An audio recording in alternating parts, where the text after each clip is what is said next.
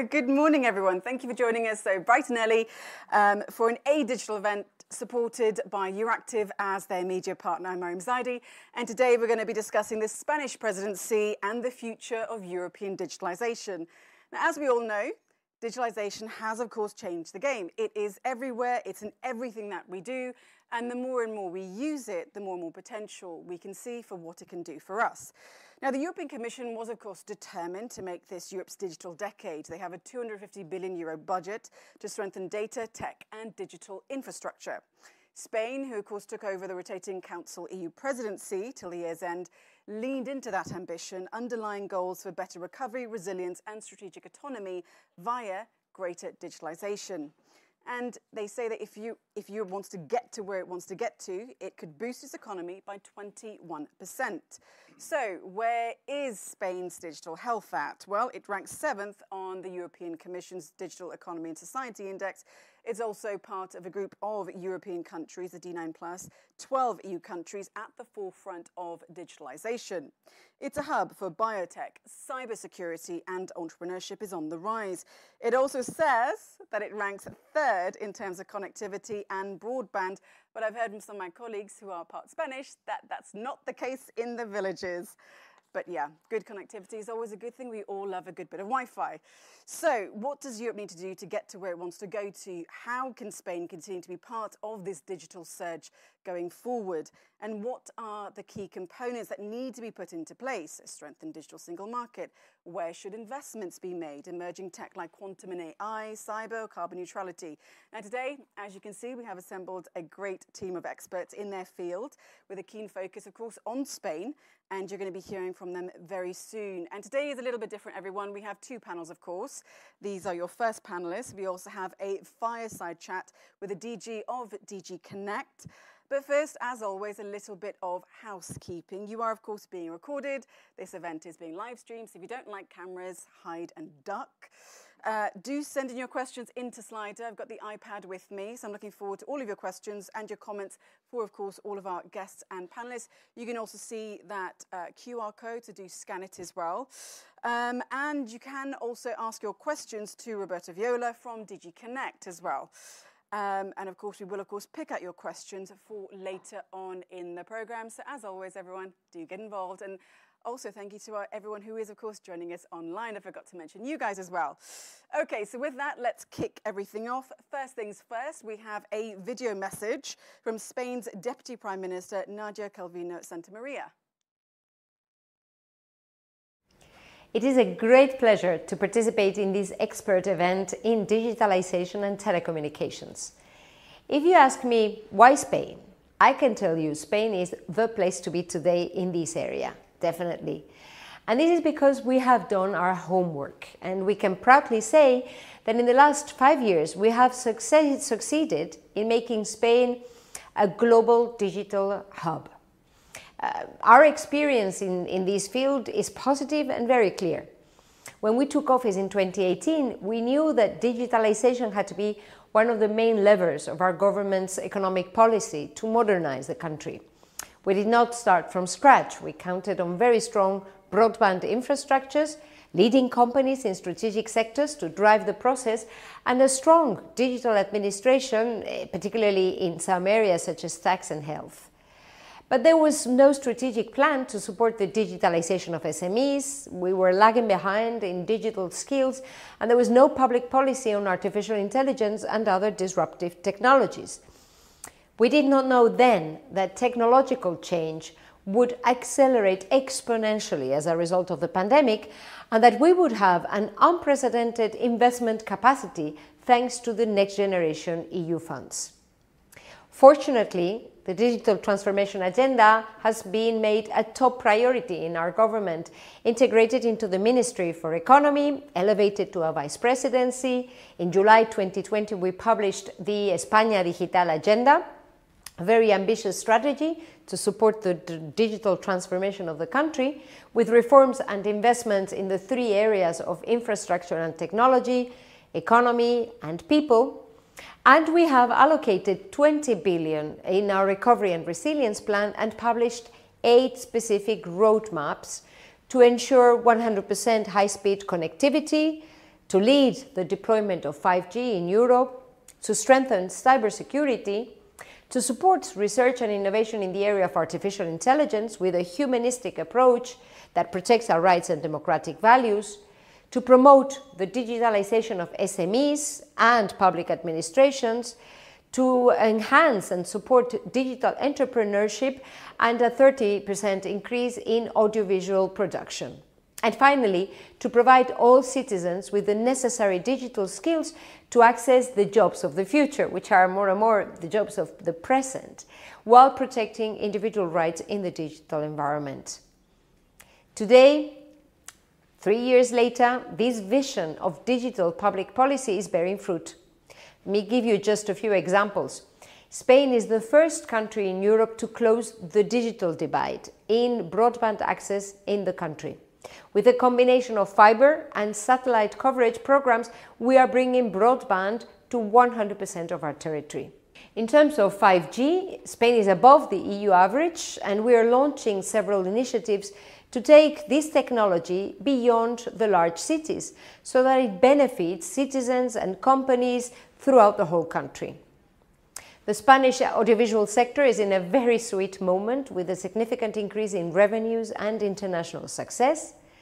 We have fostered legal reforms to promote the digital ecosystem, such as the telecommunications law, startups law, the audiovisual law. And it's no coincidence that Spain is the southern country with the highest number of scale-ups and unicorns. We have launched flagship special outstanding projects such as Quantum Spain, the first quantum computing ecosystem in Southern Europe, or Spain Neurotech to develop technological tools based on neurotechnologies. We have set up the first supervisory agency for artificial intelligence and are launching, together with the Commission, a sandbox to get the regulation of this area right. And we have also launched several initiatives to promote research and talent in Spanish universities in areas of artificial intelligence, semiconductors, and also cybersecurity. We have launched 12 strategic projects for the economic recovery, all of them incorporating digitalization as a lever for modernization in areas such as the electric and connected vehicles, precision health, or the digitalization of the water management cycle. And thanks to these initiatives, we are already attracting very relevant investments by large technological leaders at international level. For example, Cisco, Intel, Broadcom, IMEC, all of them are choosing Spain to set their bases for R&D and other initiatives. And in addition to projects in cutting-edge technologies, we have a flagship initiative to support the digitalization of SMEs, the Digital Toolkit program, which is a great success. Spanish SMEs, small and medium-sized enterprises, have already received more than 280,000 Digital Toolkit vouchers for more than 1.3 billion euros to undertake the necessary investments for their digitalizations. Our public administrations cannot be left behind. We have launched almost 1,000 innovation projects. A key success story is Mi Carpeta Ciudadana, which is a real paradigm shift in the way citizens access information and public services, allowing them to interact from their mobile phones with just one click. And thanks to the National Digital Skills Plan and the Generation D Pact, we're putting in place a series of actions and courses benefiting from public-private cooperation to upskill and reskill citizens so that all of them can access the new digital economy. And all these projects are overseen by the Digital Rights Charter, which has become a reference for initiatives at the European, Latin American, and global levels. Thanks to all these measures, a real structural change is taking place in Spain. The Digital Decade report, published a few weeks ago by the European Commission, confirms Spain's leadership in the digital field. Employment growth in the areas of science, IT, R&D has increased by almost 50% since 2018. 1 in 4 new jobs created in Spain since the pandemic has been in these new technologies, science, and digital sectors. And this is why Spain is now making a decisive contribution to the collective effort to achieve the digital decade targets, as we have discussed a few days ago in León during the informal meeting of telecommunications ministers. We are halfway through the recovery plan and also halfway through the Spanish Presidency, and we have put as top priorities closing some of the key files in the digital area. For example, those linked to artificial intelligence or the digital identity.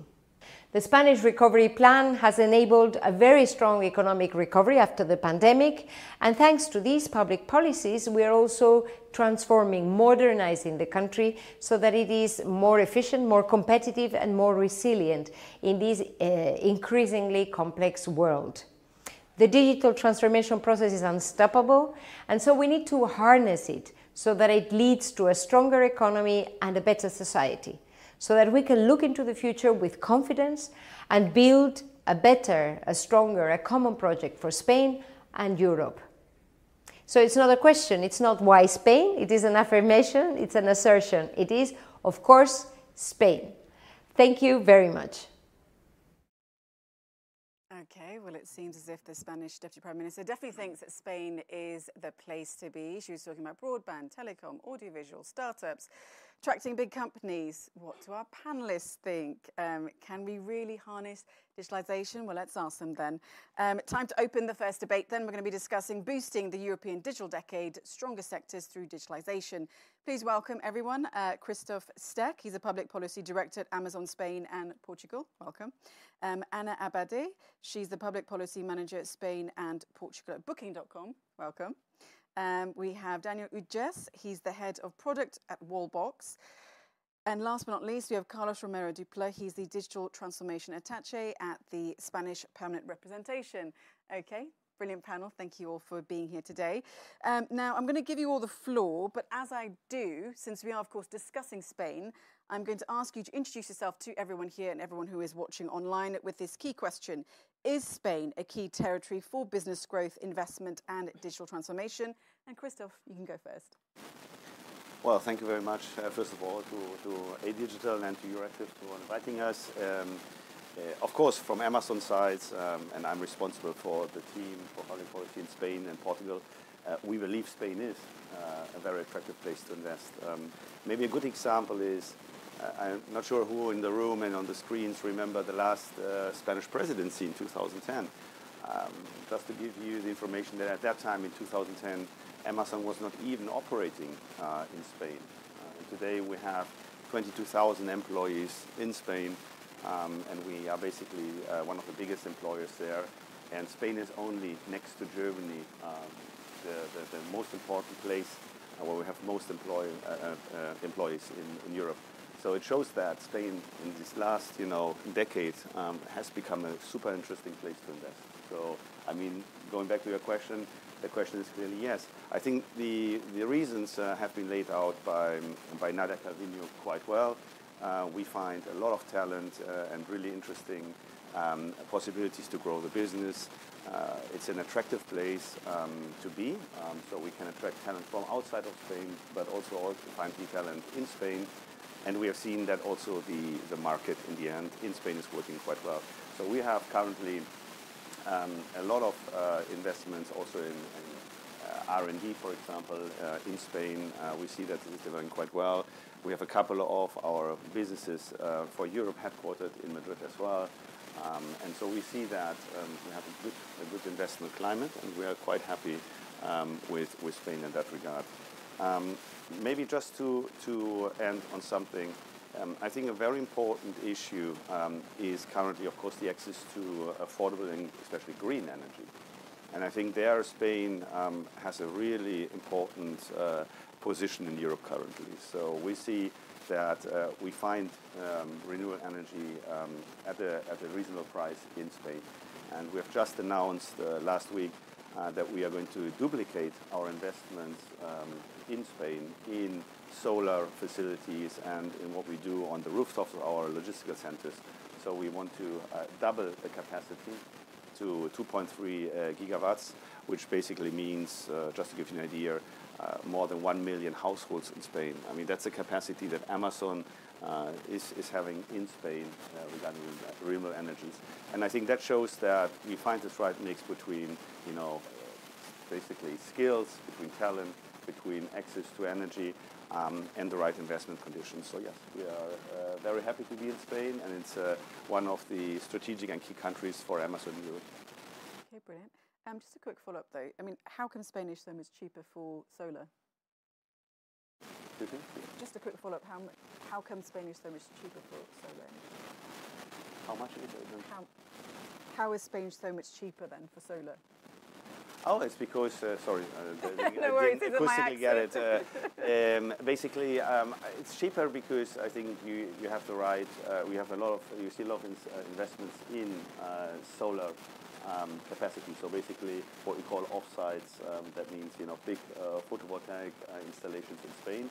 And we see the right regulatory environment, and we see also the right investment vehicles to do these kind of things. So there's a whole ecosystem around solar, especially solar, but also eolic energy in Spain. Of course, Spain has a good climate. I mean, I'm German, so I mean the sun shines a bit more in Spain than in other parts of Europe. So it's a little bit of luck as well. But I have to say that it's not only that. I mean, you can basically, the government has done the right steps to attract these investments and has a clear strategy on attracting more. And we see these conditions in the right place in Spain. Brilliant. So Anna, same question to you then. Is Spain a key territory for business growth, investment and digital transformation? And please do introduce yourself to this lovely audience. Sure. So I'm Anna. I'm the Public Affairs Manager for Spain and Portugal at Booking.com. I'm sure you've all used Booking.com, but let me first introduce the company. We were born in Amsterdam in 1996. We're quite an old company for the tech sector.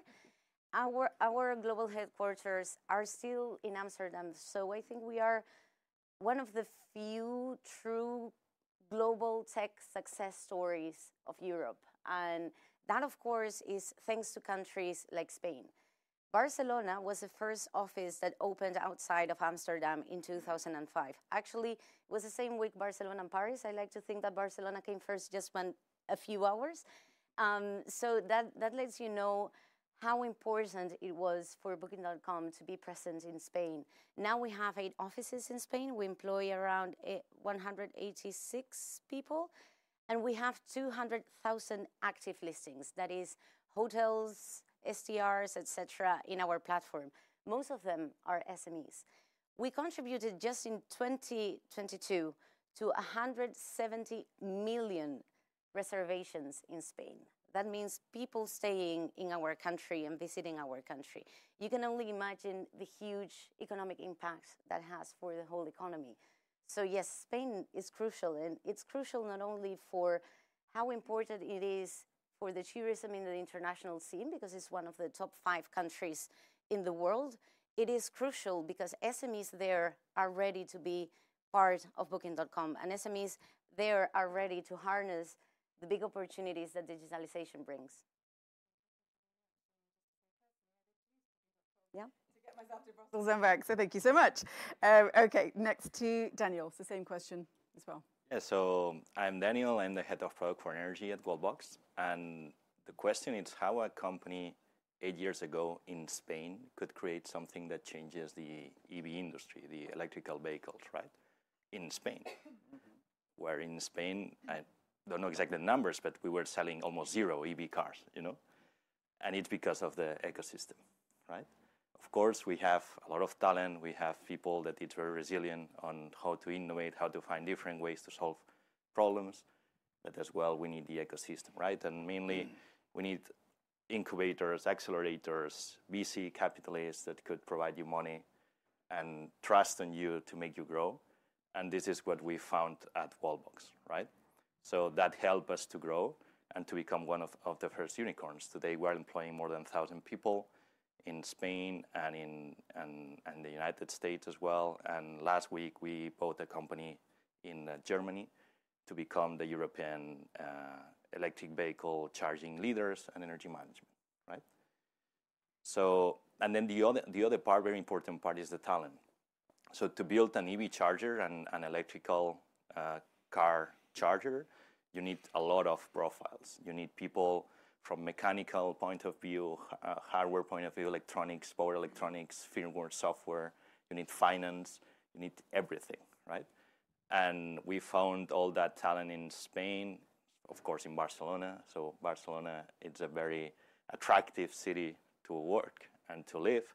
So that puts us the things a little bit easier, but you have to do it, right?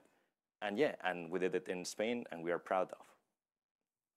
Okay, brilliant. Just a quick follow-up. So what was the year when everything really took off for you then? 2015, when we started, you mean? 2015, eight years ago, when EV cars were almost nothing. Yes, exactly, weren't they, Jess? And now they are, well, they should be everything for all of us. Carlos, same question to you then.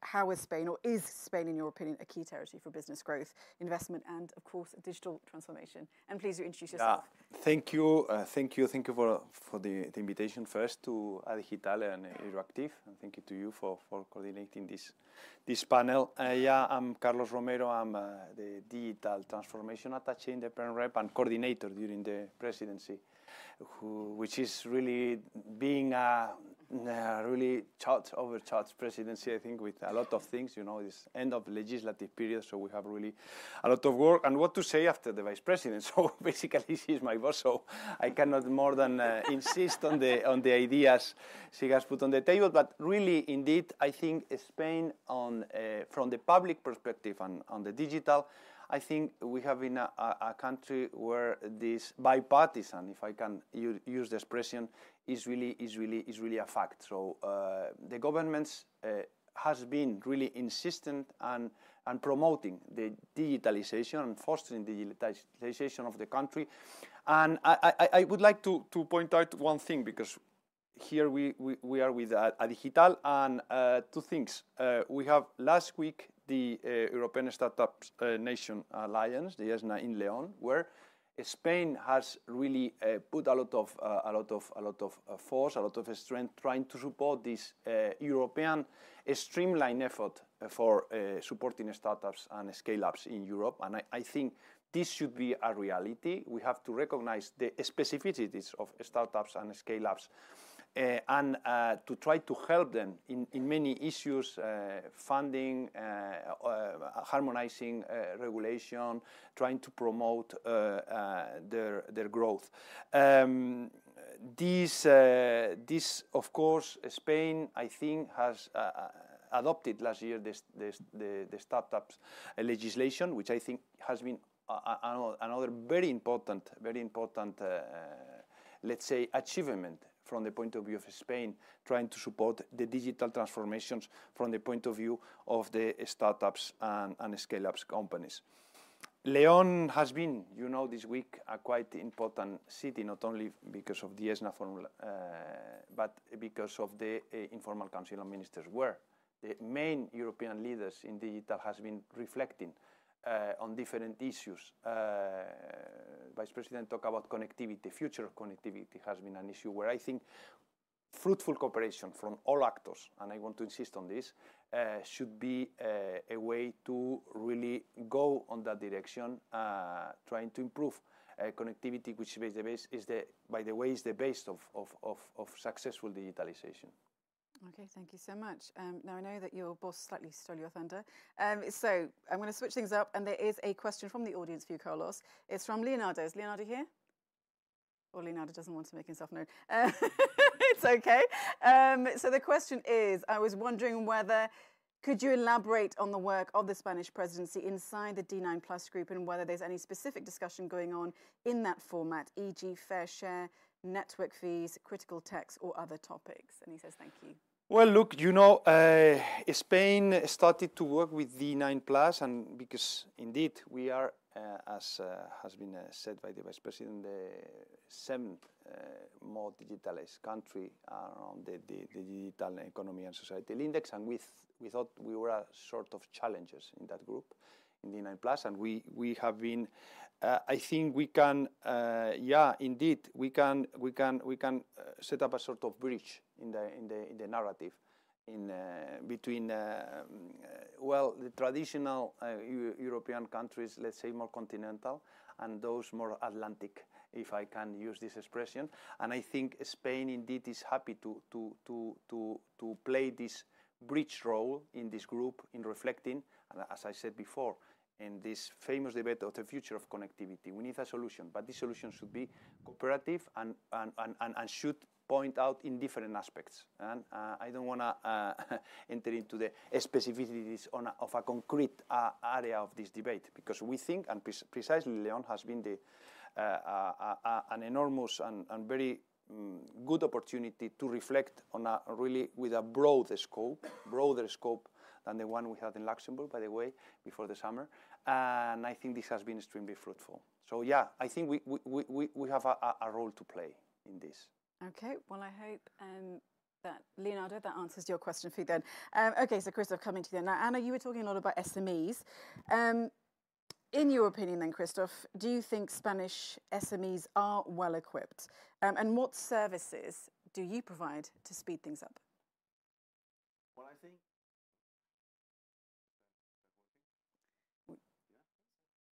Can everyone hear him through the microphone? Yes, it's working, it's working. Yes. Someone's saying no.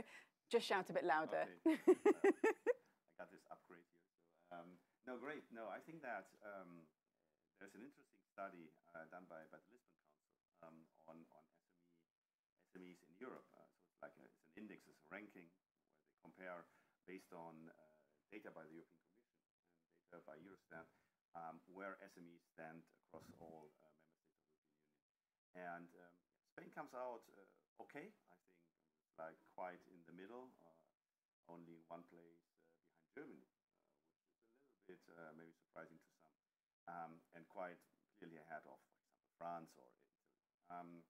But when you drill into that data, it's interesting to see why Spain is performing well. The SMEs in Spain are performing quite well due to their sustainability focus. So they basically are very conscious of use of natural resources.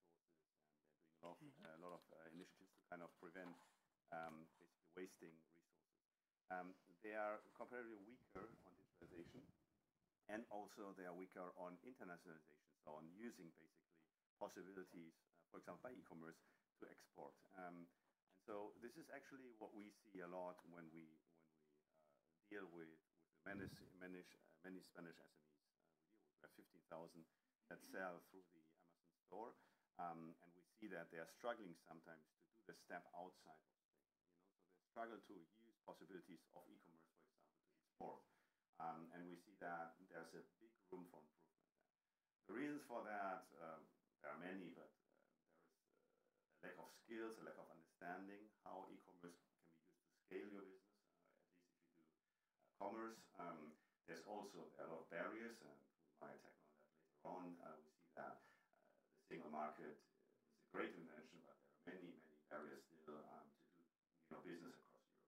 And so these are some of the reasons we see why they're struggling. So I would focus on that. I think that the Spanish government is doing a lot of effort to help SMEs to digitalize. And I think we should focus on using services that can help them to become more digital, including cloud, including, of course, big data analysis, including e-commerce. These are all possibilities to be able to scale businesses, to grow your business. Just to let you know that from Amazon's side, we have a program called DESI, take off in Spanish, and basically it is a free program for SMEs to be able to learn about how to become successful using e-commerce. Not just Amazon services, but e-commerce in general, your own webpage or whatever other marketplace you would like to use. And basically to use that to grow. And we see that there's a lot of need for these initiatives. So we're very happy that the Spanish government is doing a lot, and we're happy to support them. Okay, so Anna, building on what Christoph was talking about then. So how can you see SME scaling up, and how can you see your relationship with them as Booking.com developing in the future? So let me start with a mission. It sounds like a cliche, but I think that it really orients our action with SMEs. We want to empower the people to experience the world, so that means leverage technology to take the friction out of traveling. Traveling can be really stressful, and it can go wrong. So we want to put our technology to the service of our partners and to the service of our clients so that they find travel an easy thing. And you know that tourism has expanded in the last few years, and that can have many causes. But we like to think that digitalization is at the core of it. People travel now more, not only because we've been out of the pandemic and we want to explore the world, but because it's easier. So you can compare and you can, find a place where to stay. It's just a click away, boom, you do it. Also, you can compare among many, many, many options. So that can lead to savings. So that can lead to additional extra nights. So people actually stay longer. So that's the value that we bring to SMEs. I said before that we have 200,000 active listings in Spain. Most of them are SMEs because our companies in Europe, they're SMEs. So when they work with Booking.com, what they see is that people stay longer and that they can compete with big hotels like Hilton's, Marriott's, this big international chains, because it gives them the visibility and they're in the same page as the other. So I think that this partnership is really strong. Booking.com wouldn't be the same platform if we didn't have this wide variety of choice. I think that's actually why people go to Booking.com and not to other OTA, because they know that everything's going to be there. And I think that empowers a lot SMEs. We do a barometer to all of our partners. We try to do it twice a year.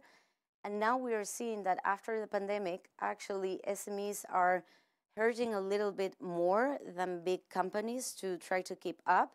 The reasons are different, but we believe that the main reason is because SMEs are facing energy costs. And when you're a large company, you can do a lot of investments to have a solar panel in your building, or, you have economies of scale. But when you're a little business, you don't have that economy of scale.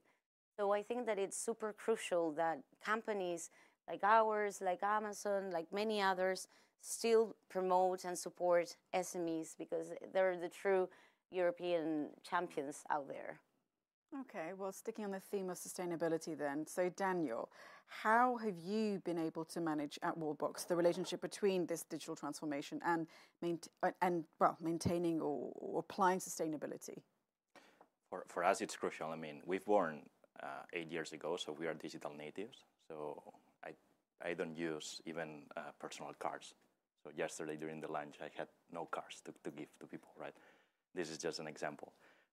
So we are digital natives and we are sustainable natives. So in our mission, it's how to decarbonize the mobility, right? So it's the perfect symbiosis for us to be, right? Digital plus sustainability. How we do that? We do that by making easy to drive your EV car, right? EV cars are the next thing to come. We have some haters. We have some people that they love. I have personally two EV cars at my home, and I drive everything electric, except yesterday I had to take a plane to come here, and it's not electric yet, but it will be sooner. But I took an electric bus. Today I took the train to come to here, right? So it's the way how we do that, right? So we try to make it easier for people to reduce the impact that we had.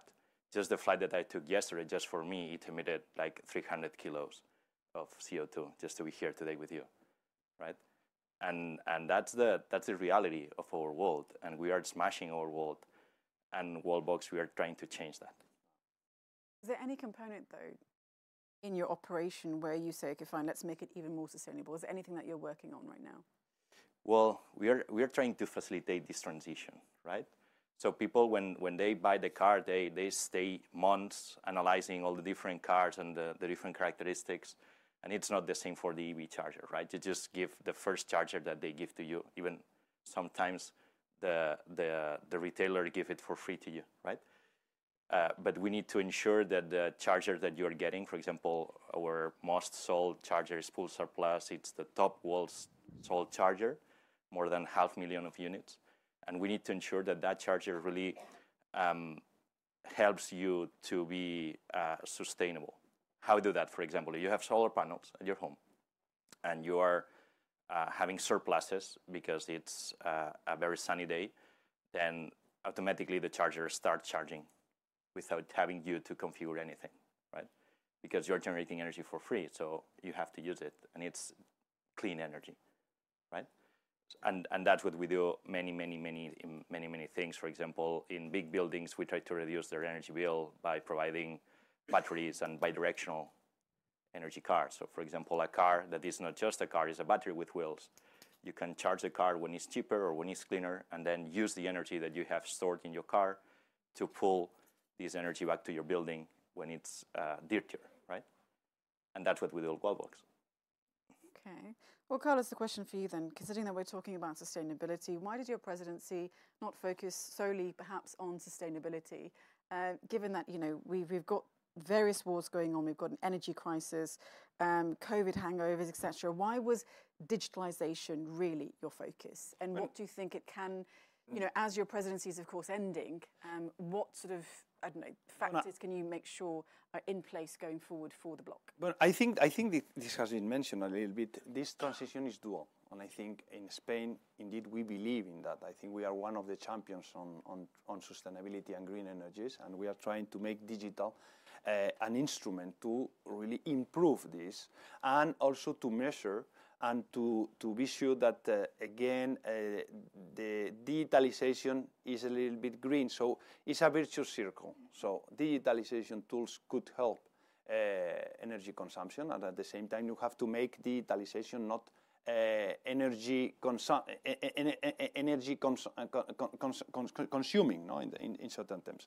But I would like to come back to a quite important issue which was put on the table by Chris, I think was mentioned, the question single market. Let's say single market. We have to really go in that direction, The Commission has, as you know, recently presented the work program. In the work program, there is an enormous long list of reporting which they are going basically to remove. And I think this is the way of going. We have to really believe that this single market should be a reality, not only for SMEs, but with some specificities, again, for startups and scale-ups. And we have to really to put in place. The Commission, in the next legislative period, they have to really be committed to a serious fitness check on how the single market and how digitalization, how single market is working, and how digitalization could help this single market.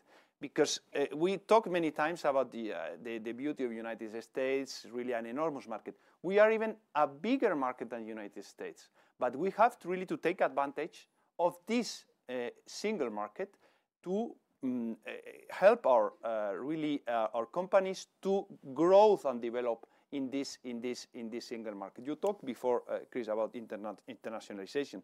Let's first promote Spanish companies to sell in Europe, really taking advantage of, again, the single market. I think we are not really using all the capacities. And the Commission should take it seriously. Just to quickly follow up, for you, what are the barriers then for Spanish companies? Well, there are many barriers, and for instance, I put an example: interoperability. I think we are working in a really tiny proposal in interoperability, but this should be put on the table to facilitate systems, something basic to talk among them in many areas. So I think, again, this should be part of an ambitious solution for the next Commission. This could really be a breakthrough. And so, Christoph, how can companies like you also help make this breakthrough to make the single market, strengthen, so that digitally strengthen as well, so that SMEs can, and not just Spain but all over Europe, really take advantage of it? Well, I mean, first of all, thanks for the reference. I think you're spot on. I mean, just an example again, Amazon started operating in Europe in 1998. That was only 3 years after the company was founded in the United States. I'm just thinking about 1998, thinking, oh my God, were you really? Yeah, really. I mean, 1998 in Germany. And basically, it was only 5 years after the single market was created. So, 25 years of Amazon here, 30 years of the single market. And I think both are connected. I think we have grown to the scale where we are currently, where 125,000 SMEs use Amazon to sell abroad and to export and all of that. because of the single market. I mean, we are closely linked to that. And so I think that there are many of these issues you just mentioned, Carlos, regarding, barriers. I mean, we're in the Brussels bubble here, but let's go down to reality of people out there, okay? So you're an SME, you want to sell from Spain to whatever, to Belgium. The moment you have your inventory, so your things stored outside of Spain, you have to go through a specific VAT registration in Belgium. And if you have it in another country, you have to do it again. This is bureaucracy which makes no sense. So the Commission came up with actually a proposal of a single VAT ID where you would just register once online, that's it. And then you could basically put your inventory where you want in Europe, serve your customer faster, blah, blah, blah.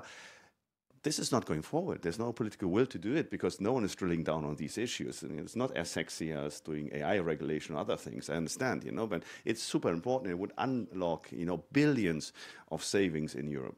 Just one example. Or another. We could use technology for labeling. I mean, I understand that we have a lot of languages in Europe. In Spain, we have even a couple of languages, So, but, you cannot print all the information you would like to put, on these little labels, just physically. But we have, possibilities by technology. I mean, the moment you receive this booklet for every little device or whatever you have bought, which is full of languages you don't understand, usually there's a QR code. You scan it and there's a video showing you.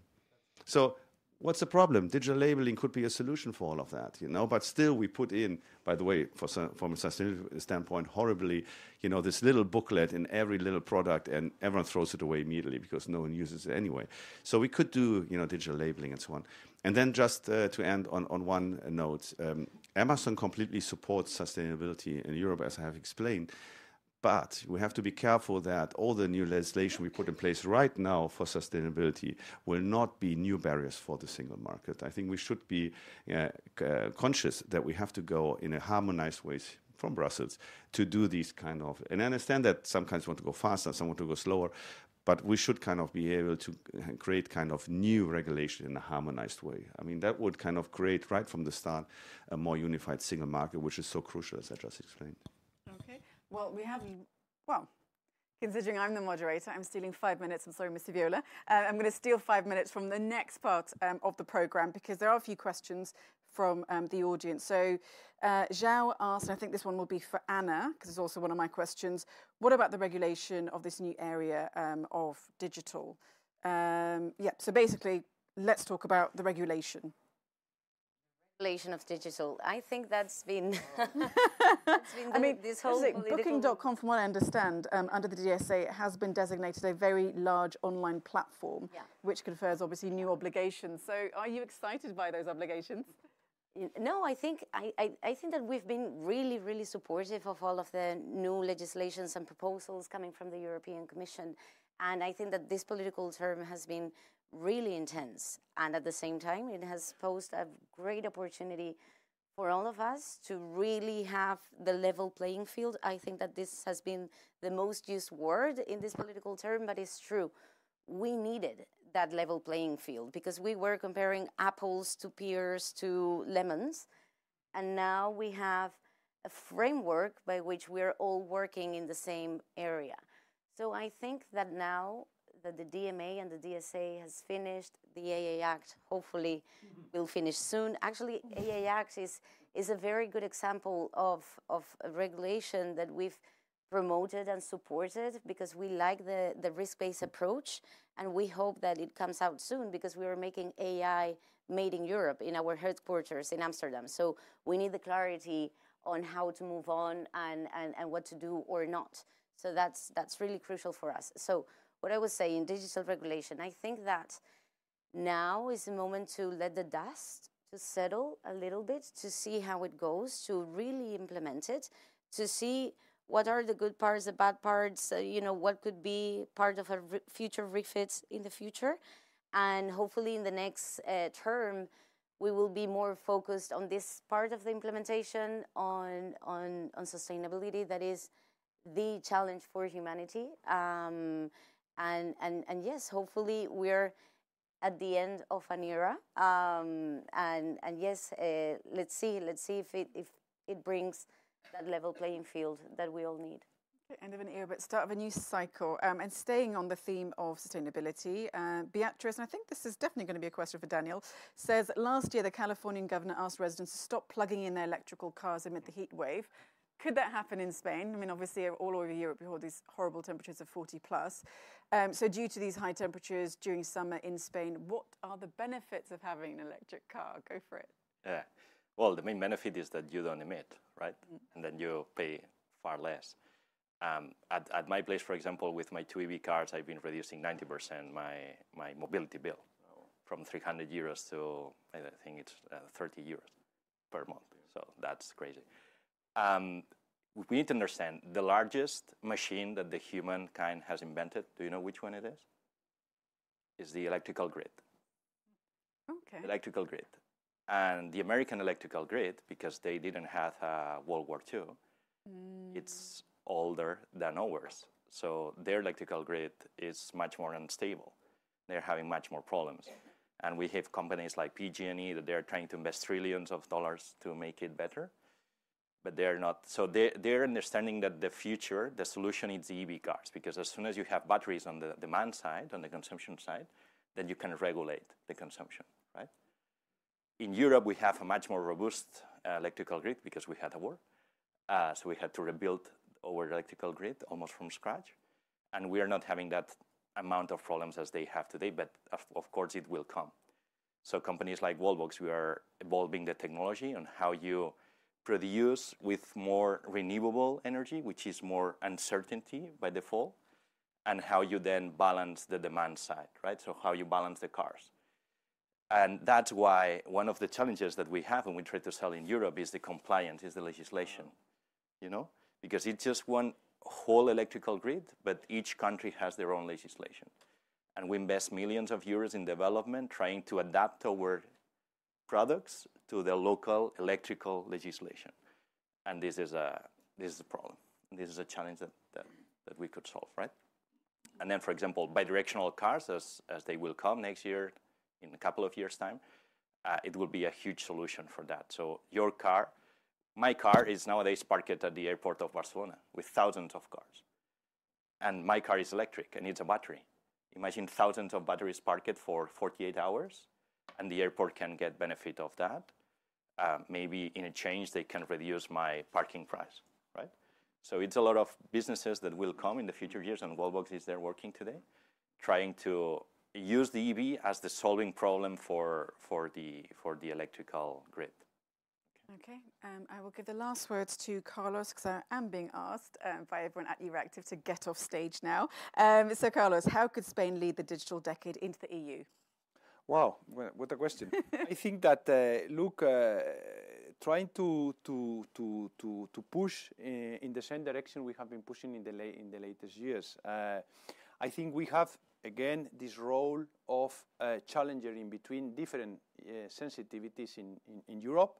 And indeed, I think we have a role to play, again, working particularly in this area of improving connectivity, fostering the debate on this. I think we have been doing it recently, as I said, promoting startups and scale-ups exactly as we have been doing until now.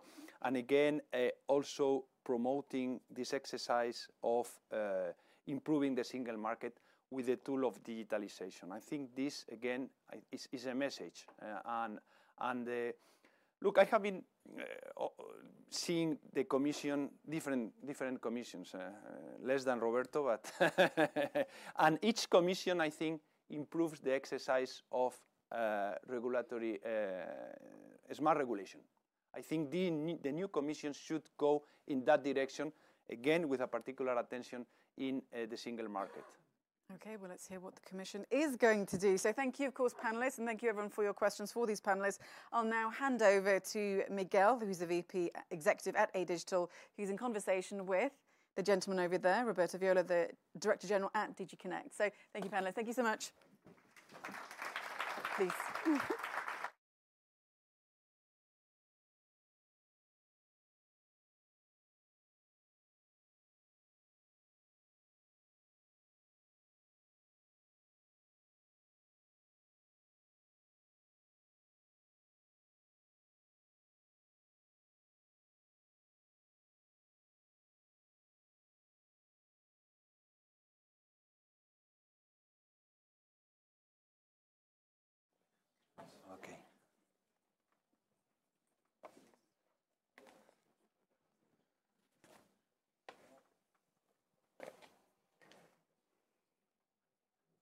So thank you very much. Thank you to you. Thank you, Director General, Mr. Roberto Viola. We are very proud that we could have you on board today.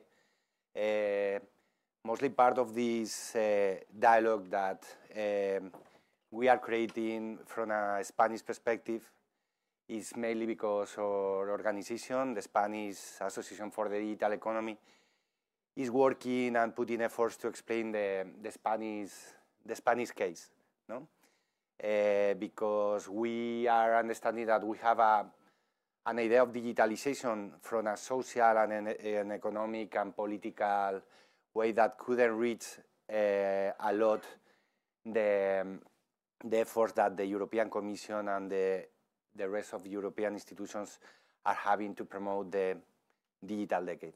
So today we are talking about European tech champions, connectivity, cross-sectional use of emerging digital technologies, digital talent, the capacity to hear Spanish companies, but also international companies about their stories here in Spain is powerful, and we think that hearing from your side this European perspective connecting with the Spanish case is going to be very, very important for all of us.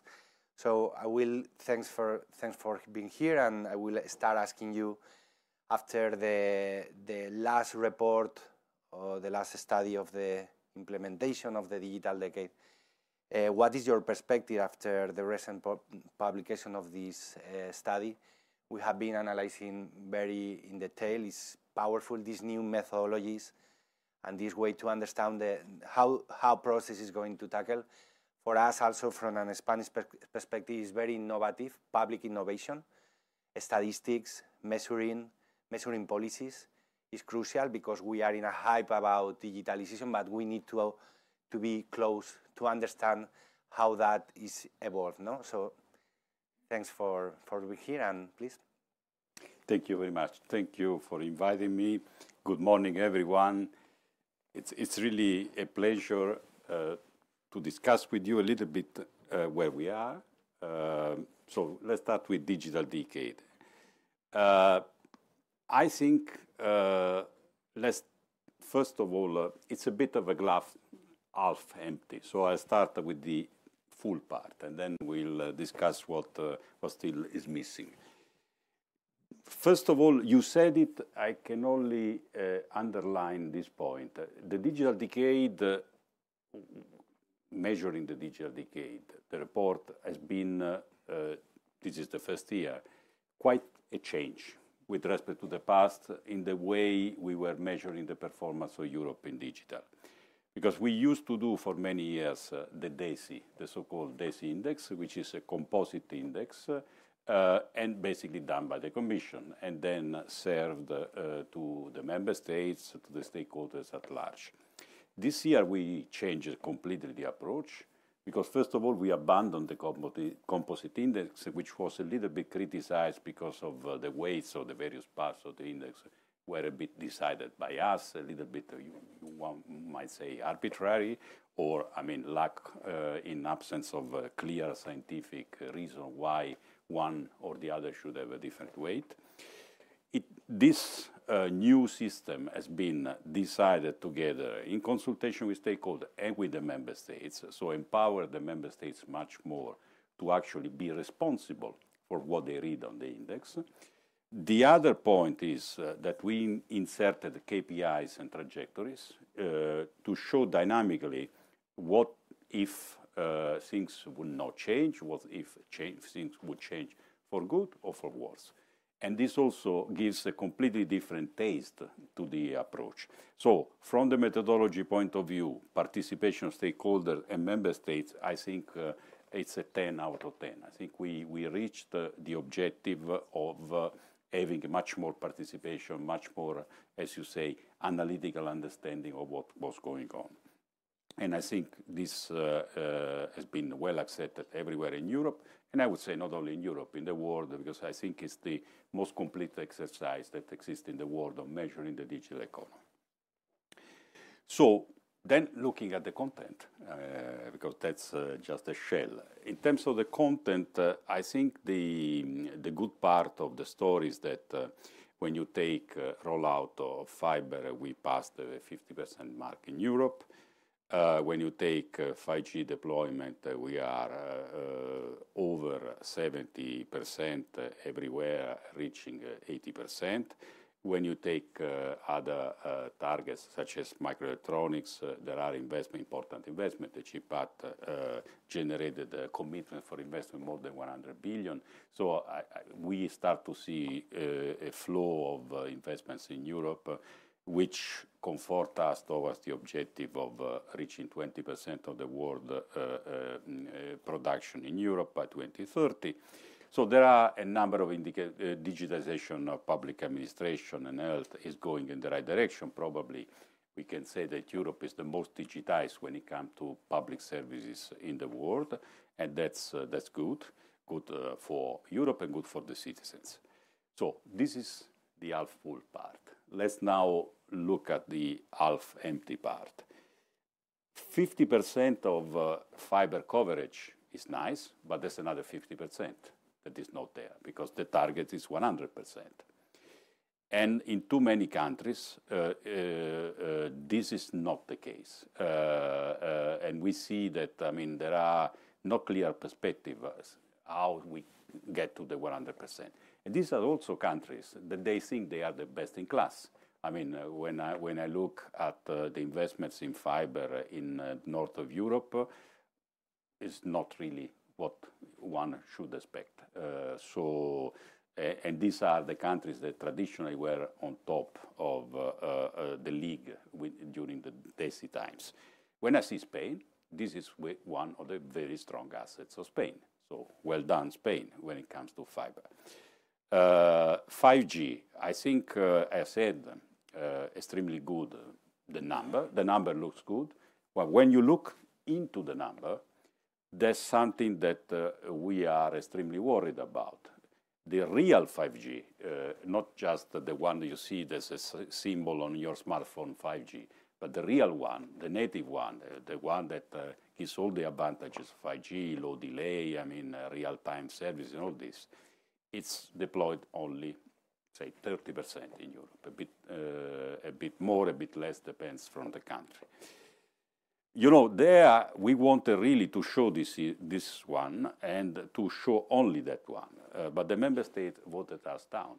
They wanted to show the big number, the nice number. But I mean, putting the reality under the carpet is not really a clever strategy.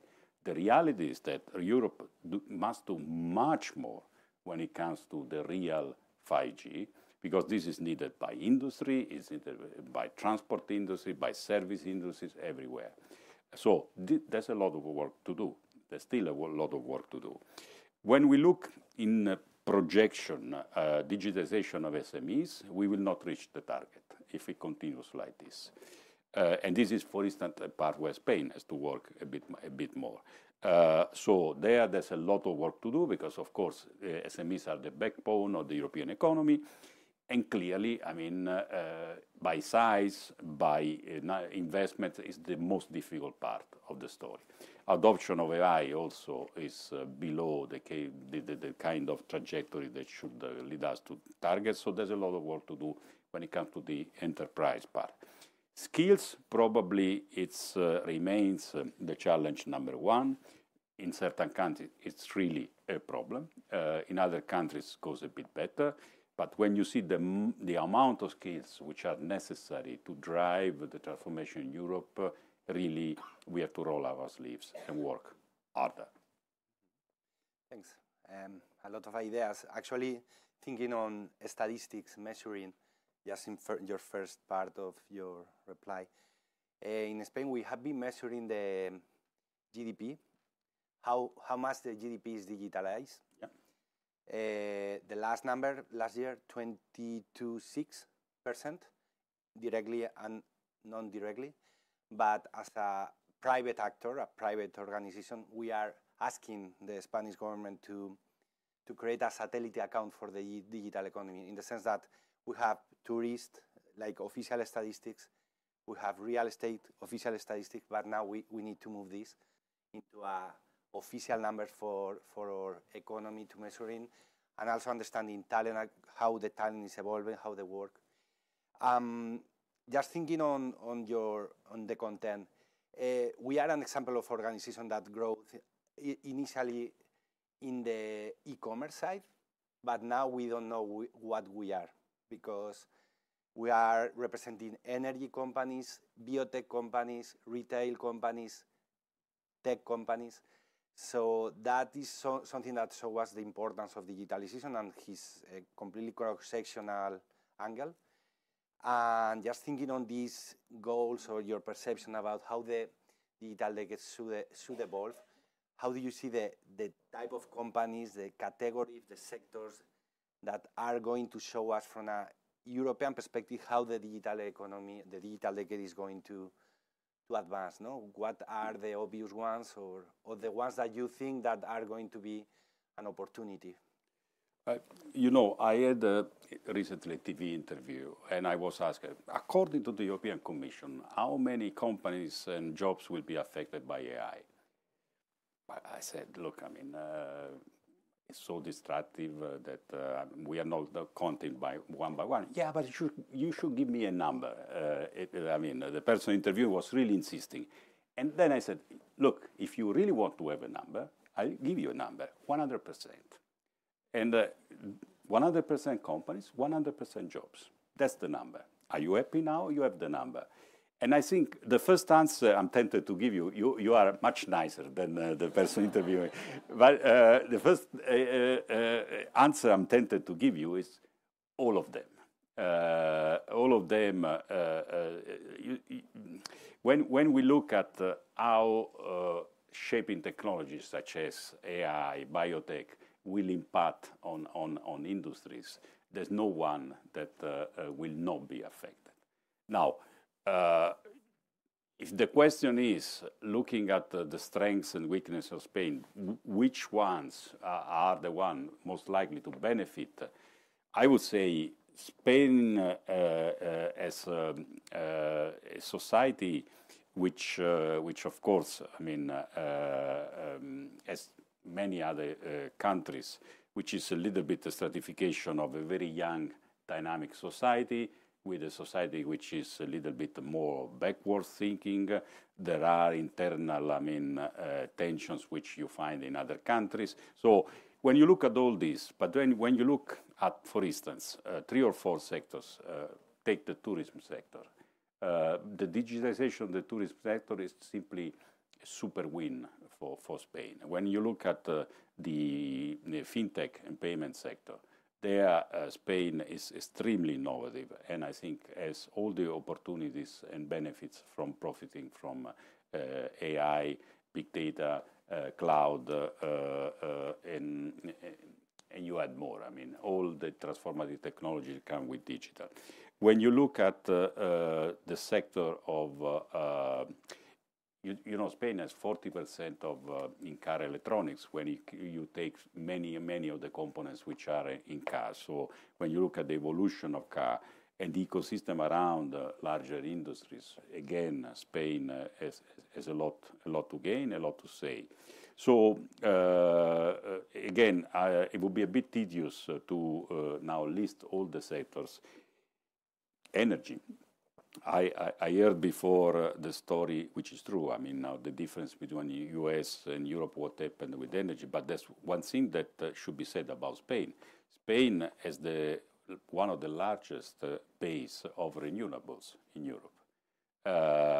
And this is an extraordinary asset because, I mean, in a turbulent world, those companies investing in Spain, they know that there will be always an indigenous supply of energy available.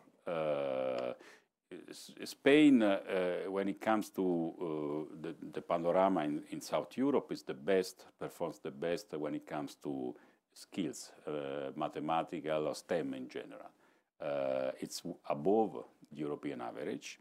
And this, it's another strength. So if you combine, let's say, a very, very healthy and vibrant service sector, good energy supply, skills, I think you start to pile up the right ingredients for success.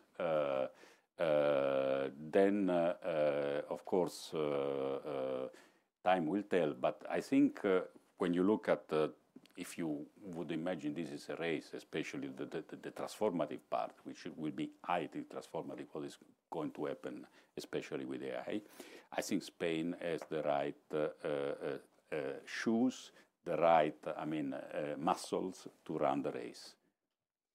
Actually, that perhaps is my next question. How, thinking that the strengths that we have, also one thing that is quite illustrative is the number of digital hubs that we have. Yeah. Because we have been hearing that Barcelona, Madrid, but now Malaga, Valencia, Bilbao, there is also this perception of low latency. The other day we were discussing with a company that is investing in new data centers in Barcelona area, and they told us when we build a data center or a place like that, considering energy, and we create like a secondary ecosystem. The kind of companies that are rising across the capacity to be very well connected. And also we have this startup law that is creating this frame of digital nomads that we are knowing, and it's not clear how many people are interacting with our country, from our country working with other companies globally. And that kind of things, do you think that they could reinforce or inspire the effort that you are leading from the digital decade perspective? Look, when it comes to, if I look at Spain, and I said it before, Spain is one of the best fiber network infrastructure of Europe. So for a digital nomad or a startup, this is a good starting point. Telecom prices are competitive, 1/3 compared to United States, and the quality is better. Connections worldwide, but this is not just Spain, this is Europe, should improve. That's why I'm just back from Leon, where Leon, it's a beautiful city, by the way. We had the informal council organized by Spain of the ministers. Everyone insisted on the need to reinforce our submarine cable connectivity because it makes the difference. It makes the difference to have extremely low latency connection with Tokyo. And this, we have 2 or 3 important projects going through the Arctic. It makes the difference to be connected for Spain very well with South America. We invested in a new submarine cable, but we need more. It makes the difference for Spain to be the hub of growth also in North Africa, in general in Africa, Spain to be well connected. There's, for instance, the Medusa cable that is Spanish-led, that will connect all the Mediterranean. So if you think about Spain becoming much more connected with the rest of the world, and those data feeding the data centers which are in Spain, and an ecosystem of companies which are co-located with this data center, you understand how, and especially we said it before, a lot of availability of alternative energy, green energy, which is one or the other. So you have here 2 pillars which are extreme, I would say 3. You have alternative energy available for data centers. You have an extremely good fiber infrastructure. You have a workforce better than average compared to Europe, and frankly, salaries which are competitive, much more competitive than the north of Europe. So these are endowment conditions which are extremely interesting. What plays a little bit, drags a little bit this force of Spain, which also you should have seen the dynamic. I'm sure many of you know it. In DESI, Spain, so the old index was nowhere 10 years ago, and now made it to the top 10. So there's been an incredible effort in this direction. Now, the points where Spain has to work a lot, of course, the first one is the stability of the political system, which created a number also turbulences in areas which are essential for the Spanish economy. And so reconcile a little bit more the climate in the country and reassure investors in the world that this is going to be a much more reconciled, stable environment, because in the last 3 years, of course, some turbulences might have raised some questions. Not that they slow down, investment in Spain, but there have been questions. And this is clearly something that you can see that Spain is working on. The other point where a lot has been done, but to be top in class, there's still a mile to go. It's the much more independence for the top schools in Spain. If you look at the Spanish business school, they did an impressive thing. Now they are in the top league because they are independent, they can attract funding, they can actually attract the best professors, the best students. The same has to happen for the polytechnic schools of Spain. For the hubs, because many of these hubs are around those schools, in Barcelona, in Valencia, in Madrid. So it's clear that the more the state gives those universities possibility to be connected, create incubators, work together, it's a zero-cost reform. It's a zero-cost reform. Let the education system to be much more independent from central control. That would be extremely useful. So if these conditions start to, let's say, be real, I only see a bright future for Spain. We look also at the investment in the PERTE program for microelectronics. They are quite impressive. We are investing heavily in supercomputing in Spain. I hope in 4 or 5 weeks from now we will inaugurate the new Mare Nostrum 5 supercomputer, which will be number 5 in the world, and more investments are coming. So there are conditions coming. That's work, but optimism should be the word. Thank you. I think I'm going to share 2 questions from the audience, but just thinking your point about education, we recently made an exercise to analyze how the scale-ups and the Spanish unicorns are hiring.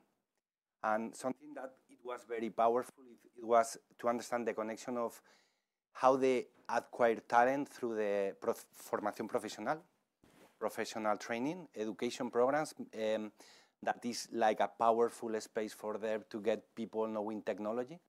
And also very interesting how people go out of these scale-ups and unicorns and start creating their own companies, fully based on technology, emerging technologies that we are always talking about. No? I think this is the key point. So the connection between excellent schools, business schools and polytechnic schools and the startups, and how you create an ecosystem.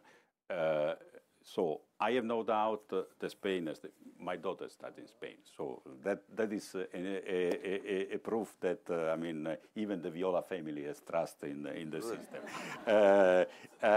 You keep this to the end. It was it was a kind of title. But many colleagues in this top school in Spain, or my daughter, could not stay in Spain because they didn't get a permit to stay. This is a disaster. This is a total disaster. So you attract the best students from the world. They like Spain. They like a lot, the environment. They would die to stay because, when we had the celebration, there were many coming from India, from all over the world. And they all told me it's extremely difficult to get a working permit. Now, that's the blue card reform that after so many years has been passed. I really hope that Spain will adopt quickly a fast-track system. Because Europe, it's an old continent. We need the best talent from the world.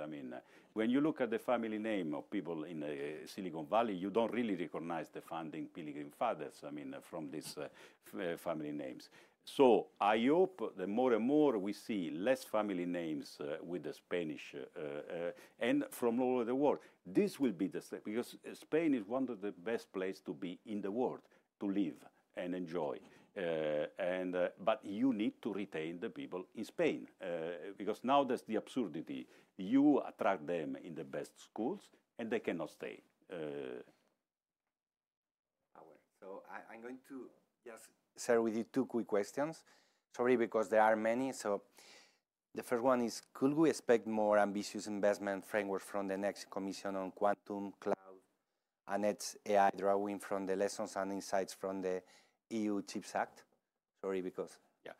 Well, yeah. Well, first of all, I'm horrified to the fact that in the next, very near to here, there's a European Council, and some countries are proposing to cut funds to digital in order to cover up for expenditure. That's suicide. No, this is suicide. And also, I don't reconcile those leaders saying Europe must be modern, Europe must be in the forefront of technology, and then the best wonderful idea to find the money which is necessary to run the union is by cutting programs, including Digital Europe program. That, for me, is a bit suicidal. I close parentheses. The point is that when you take quantum, how much Europe is investing in quantum, public investment, is the highest of the world. It's more than US, it's more than China. When you combine public investment and private investment, Europe is less than US.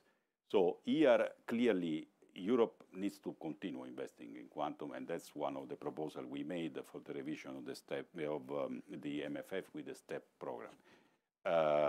We have done a lot, but more needs to be done. On AI, we are subscale. We are clearly subscale.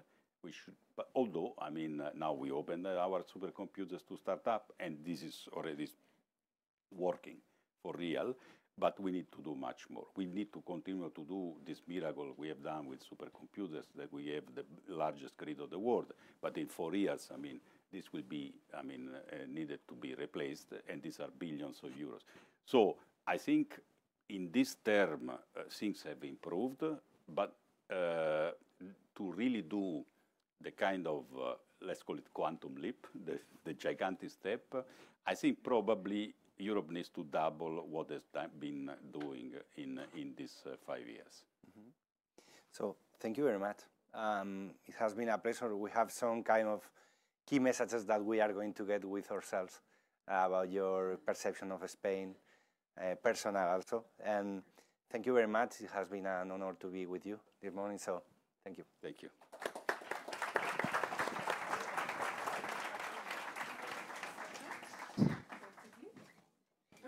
Please feel free to. Thank you so much. Okay, I guess I will stand here. Okay, so wasn't that a fascinating conversation? No, please keep sitting. Please don't go anywhere. There's still another panel to go.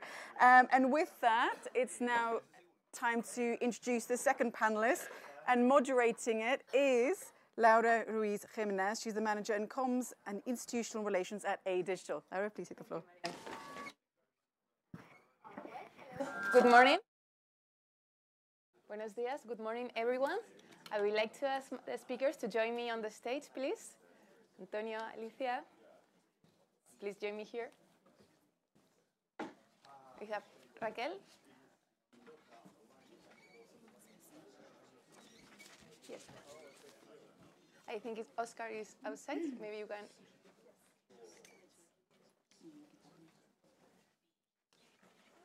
Sí. Está perfecto.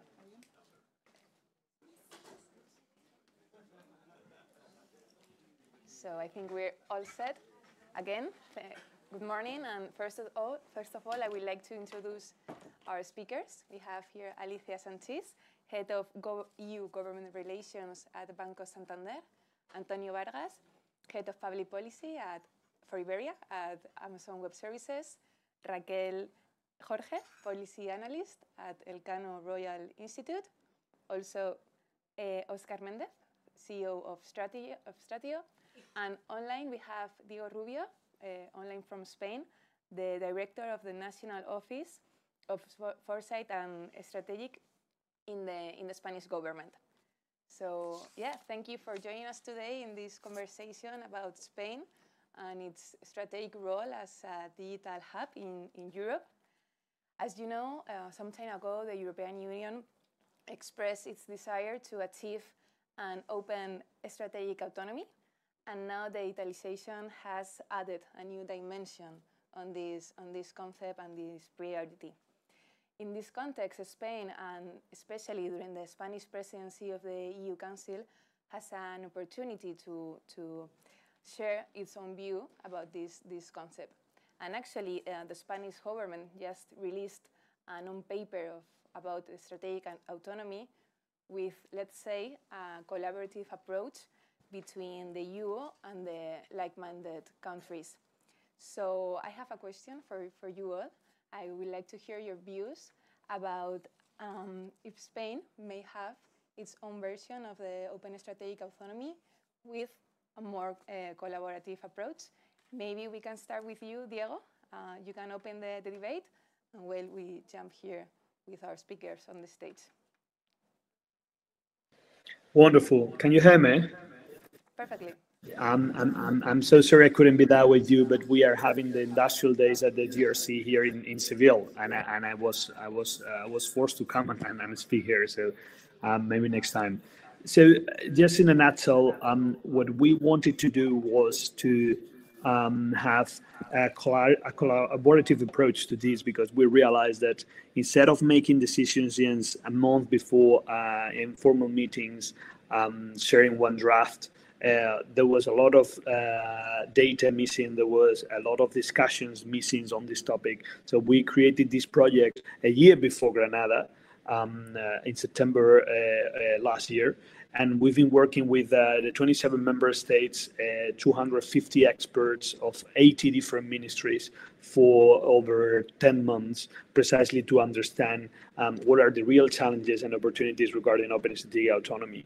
And this is a way of Spain to lead in Europe in a different way that all the big nations are used to lead in Europe. So instead of using our weight and our side to say this is what we think we should be done, it should be done, and then trying to move other member states to your position, we've crafted a position working with the 27 member states. Okay, Alicia, I would like to hear your views. If you want to add something to the topic. So regarding this topic of open strategic economy, I firmly believe that the response to the risky dependencies is not harmful protectionism, but mutually beneficial interdependencies. So Spain did great in the digitalization strategy, but it could have not been possible without our companies accessing the best technologies, the best talent, and the critical raw materials we need from outside. So we need to be careful in limiting the access to all these global assets, because it could be counterproductive for the competitiveness of the EU companies and also for the EU autonomy. So to increase the resilience of of Spain as Europe, I think is more fruitful to work in strengthening the partnerships with like-minded countries like Latin America, and Spain is in a privileged position to act as a bridge, and also the Spanish companies that Santander operate at both sides of the Atlantic, that are natural channels of transmission of values, standards, and best practices in both directions. So yes, I think we, for instance, and let me put an example, we are actively collaborating in the Global Gateway project. So under this umbrella, we're exploring projects in Latin America mutually beneficial, such as the extraction of lithium in Argentina. As you know, the lithium is a raw material that is critical for the digital and green transition. So I think Spain, as the Spanish companies, could play a pivotal role in the EU strategy to economic security in an open and less fragmented world. Antonio, do you agree with this approach? Absolutely. I want to start thanking this invitation and also congratulating the government of Spain for pushing and creating this concept of very open strategic autonomy. In AWS, we are committed to the digitization of Spain and Europe, and we celebrate the efforts to an open strategic autonomy that is actually socially fair and environmentally sustainable. Innovation and technological progress do not happen in isolation, as you said.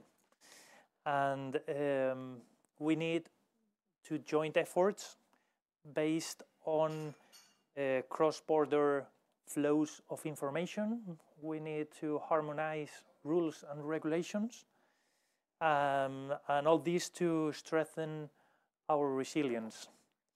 And AWS is supporting the European and the Spanish resilience, both with cloud services, more than 200 different types, including cybersecurity or AI, but also with an unparalleled digital infrastructure.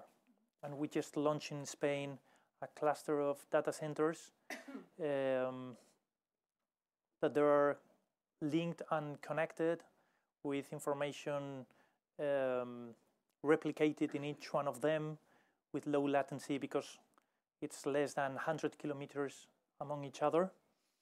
And that's what could be a strong help for the resilience in Europe.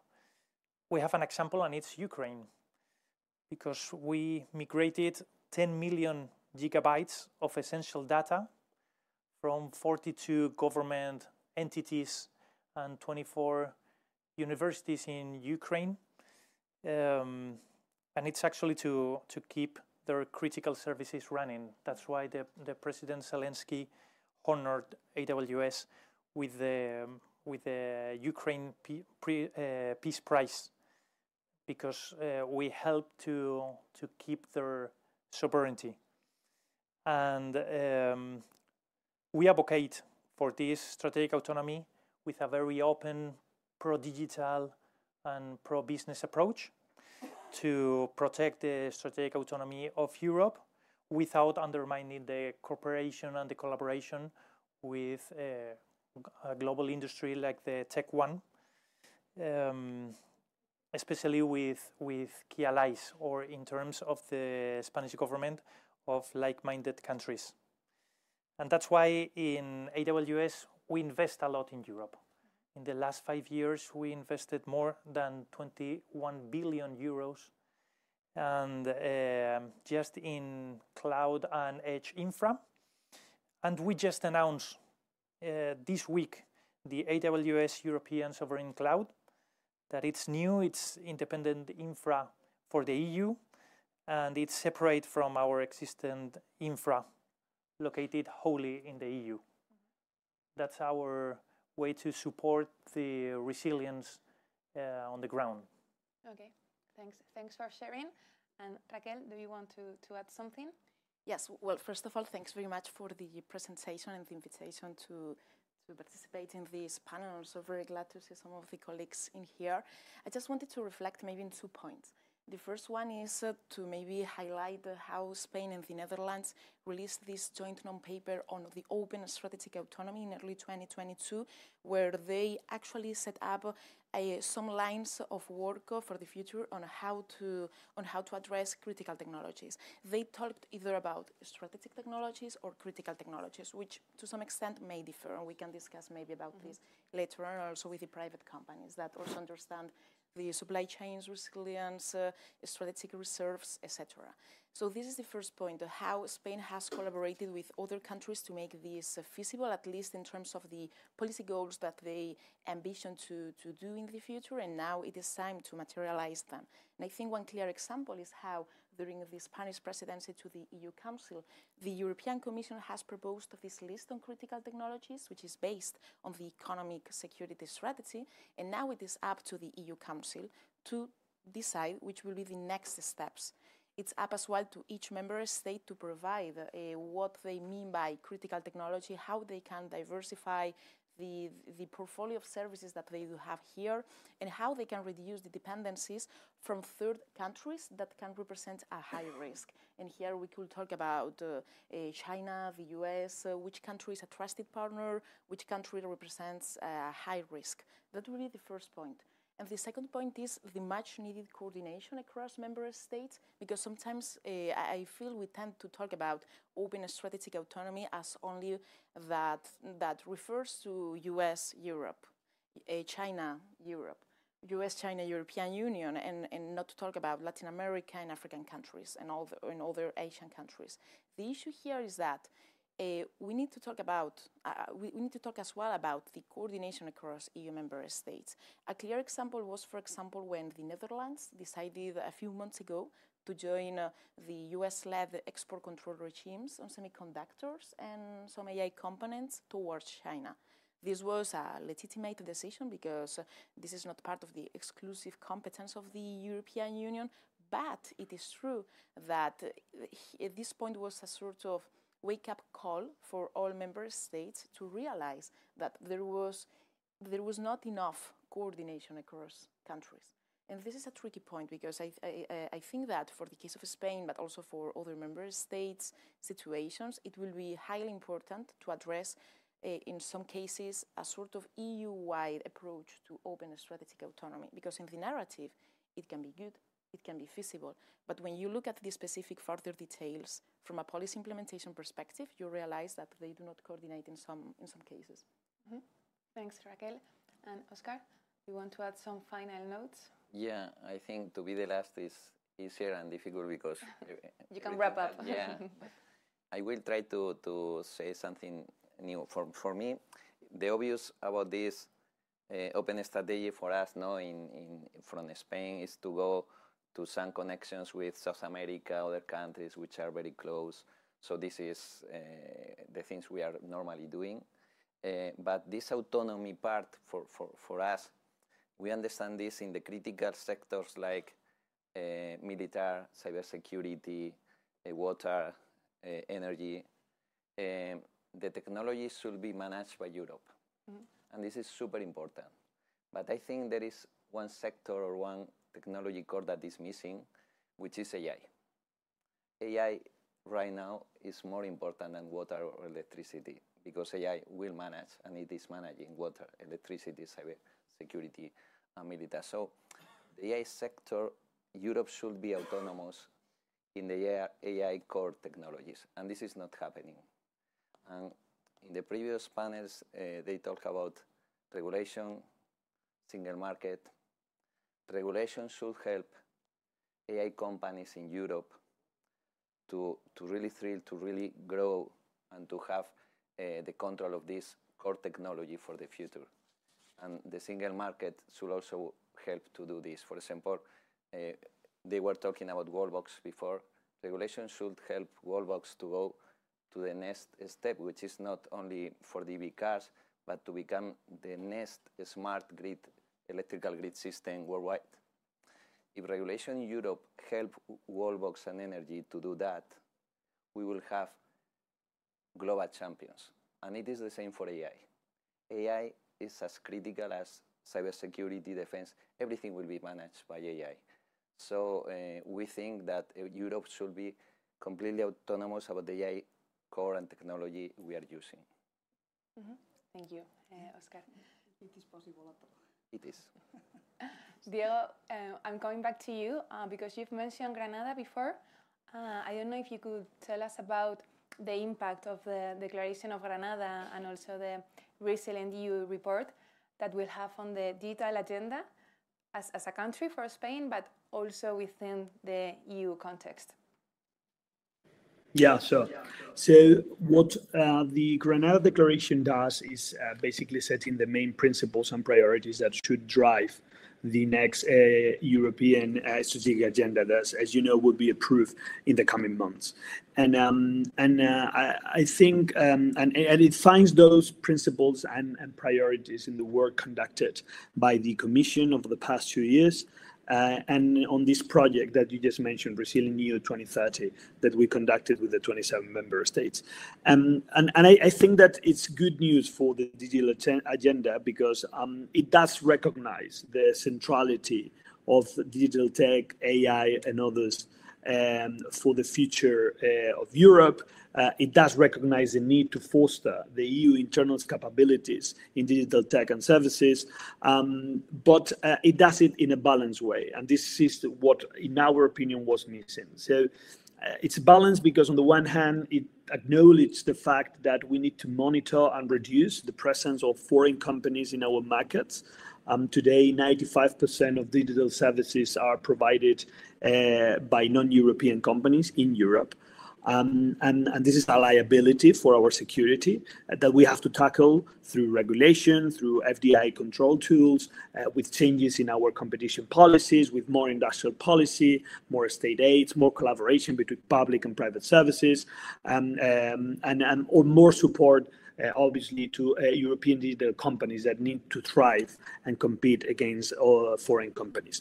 But at the same time, the strategy acknowledges the fact that we should steer clear of the simplistic protectionist temptation that want to expel foreign companies, that want to close our borders and things that this will solve our problems, right? And this will make our companies competitive again. Because rather is the opposite. We believe, and we've been looking at the data, that what we should do is to try to attract more foreign companies to our soil because they bring opportunities, employment, wealth, because they help us to develop innovation, digital ecosystems that otherwise won't exist because they also support the growth of our SMEs in the digital market, and also because their presence here is part of that commercial reciprocity that underpins the open international order that Europeans are trying to protect. Let's not forget that our trade balance with the US is hugely beneficial for the US. For the EU is not the same with Chinese companies, obviously. So I would say that this is what it does. It's recognize the importance of digital services and digital technologies, but it does it in a targeted way. It focuses in those in which we already have a competitive edge, or we have the capacity of becoming a front runner in a short period of time, and it does it in a balanced way, looking at internal capabilities, but also at reinforcing our interconnections with the rest of the world. Thank you very much, Theo. Talking about our strengths, our Deputy Prime Minister mentioned at the beginning of the event that Spain is actually a strong country in connectivity and digital infrastructures. Antonio, from your views at AWS, I would like to hear your views about this point and why are we a strong country in connectivity and infrastructures, and also what can we do to even accelerate more this leadership? Okay, so Spain is a leader in connectivity, that's a fact. So we actually have more fiber than France, Italy, Germany, UK together. As the head of DG Connect just said, we are leaders also in talent. We have great talent in our country. In AWS, we are contributing to that, and we just announced an alliance with the government, with the educational community, and with the tech industry to ensure that we can joint efforts so the industry can illuminate the educational system, how to contribute to the curriculum. And we announced this in collaboration with more than 400 vocational training centers, more than 70 universities in Spain. It's also interesting for the industry because we could have access to a pipeline of job-ready talent to work. But I think Spain is special and strategic because of many things. For example, its geostrategic localization, and it's not only because of the links with the European Union, where we have the presidency now, but also with Latin America. We have the concept of Iberoamerica That's Spain and Portugal plus LATAM and the Caribbean. And that's key for our industry, actually. So it's that, it's talent, it's green energy, and we heard about that in the previous roundtable. And it's the vision that our governments have about the opportunity of technology, always human-centered. I'd say that Spain is moving to the cloud. That's an opportunity for our efficiency, our economy, and our progress. That's what we hear from our customers. And that's more than 75% of the top 35 companies in the country, starting with Banco Santander, but also with more than 10,000 SMBs in the country, with the top startups like Wallbox or Stratio. I think it's a great example how Spanish startups are using our global technology to lead their markets worldwide.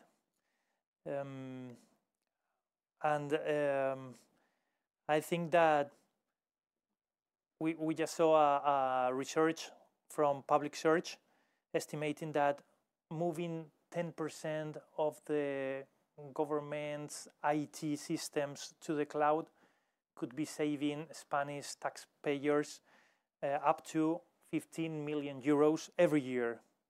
So we could now think about what we could do with that amount of money. No? And from AWS, we are trying to accelerate that, investing in the country.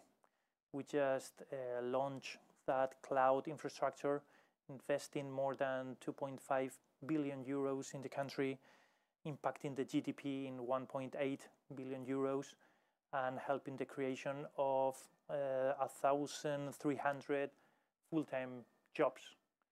So Spain has a great opportunity to grow, and I think the industry is supporting that a lot. Mm-hmm. And Alicia, from your views from the financial sector, the sector is going through this whole process of digitalization, of course. Yes. So I just wanted to know what are the main challenges for you as a sector, and also the opportunities to contribute to the EU digitalization.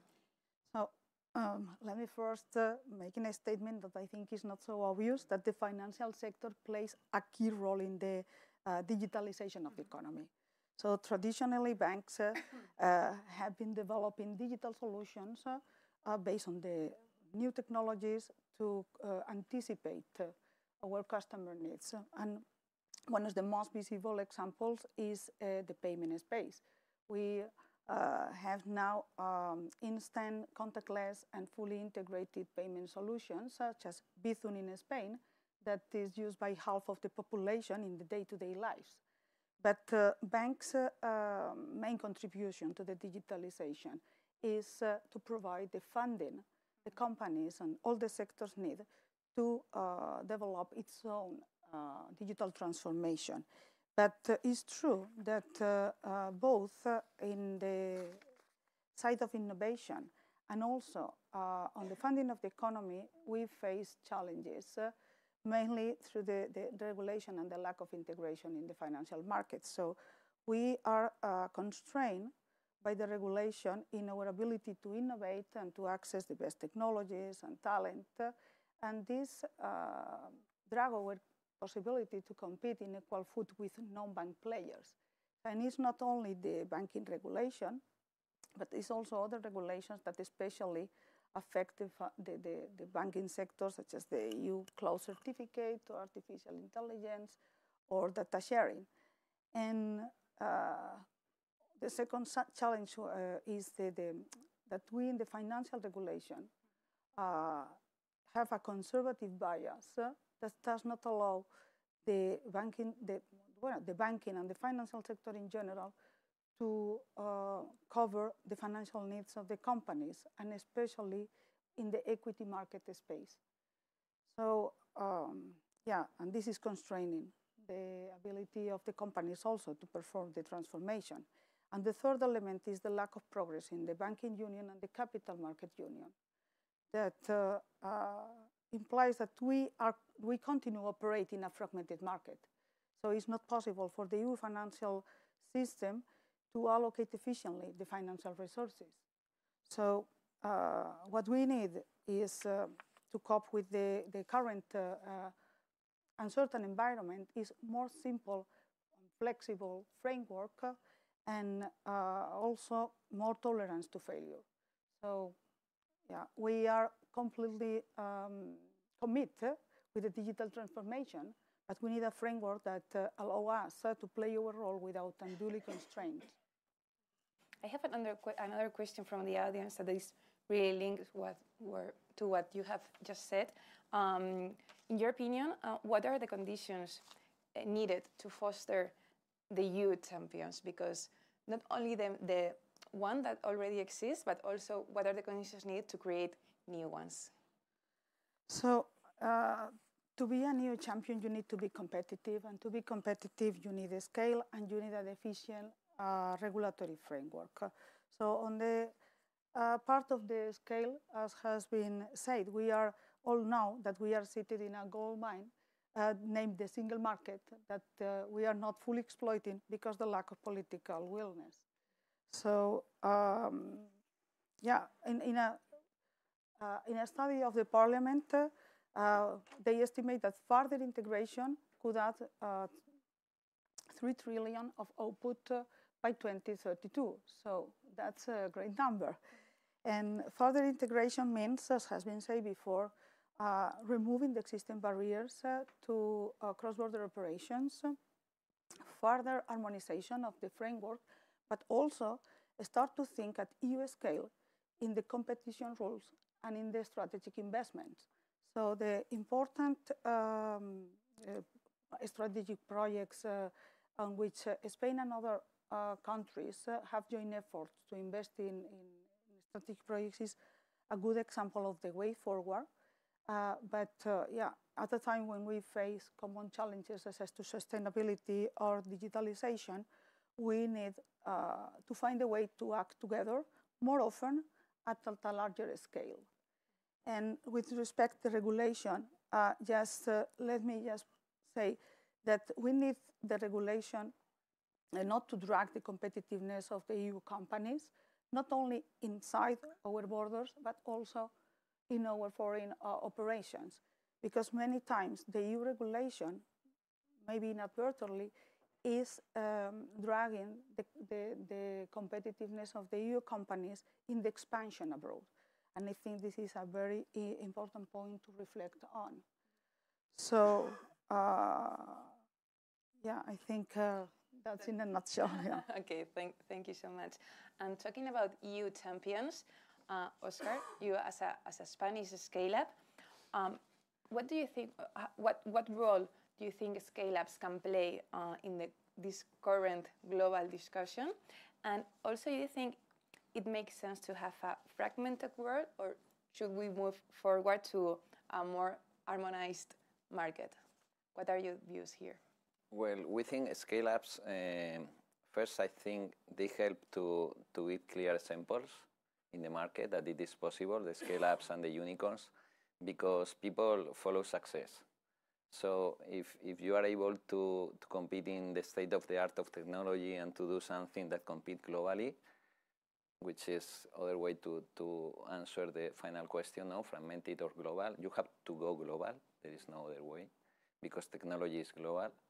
And then to create examples will lead others to create startups, and then because of success to invest more in Europe, in Spain, and then public administration also to help.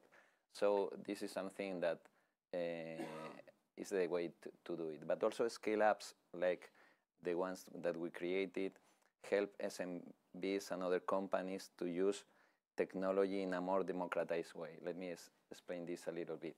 We are talking here about digitalization, and still most of us, we are thinking in 20th century concepts about digitalization. Digitalization will not any longer be made by people, and this is an error. Digitalization will be made by AI technology that will create the programs, the API, data access, the models, AI models, everything will be made by AI core technology, not by people.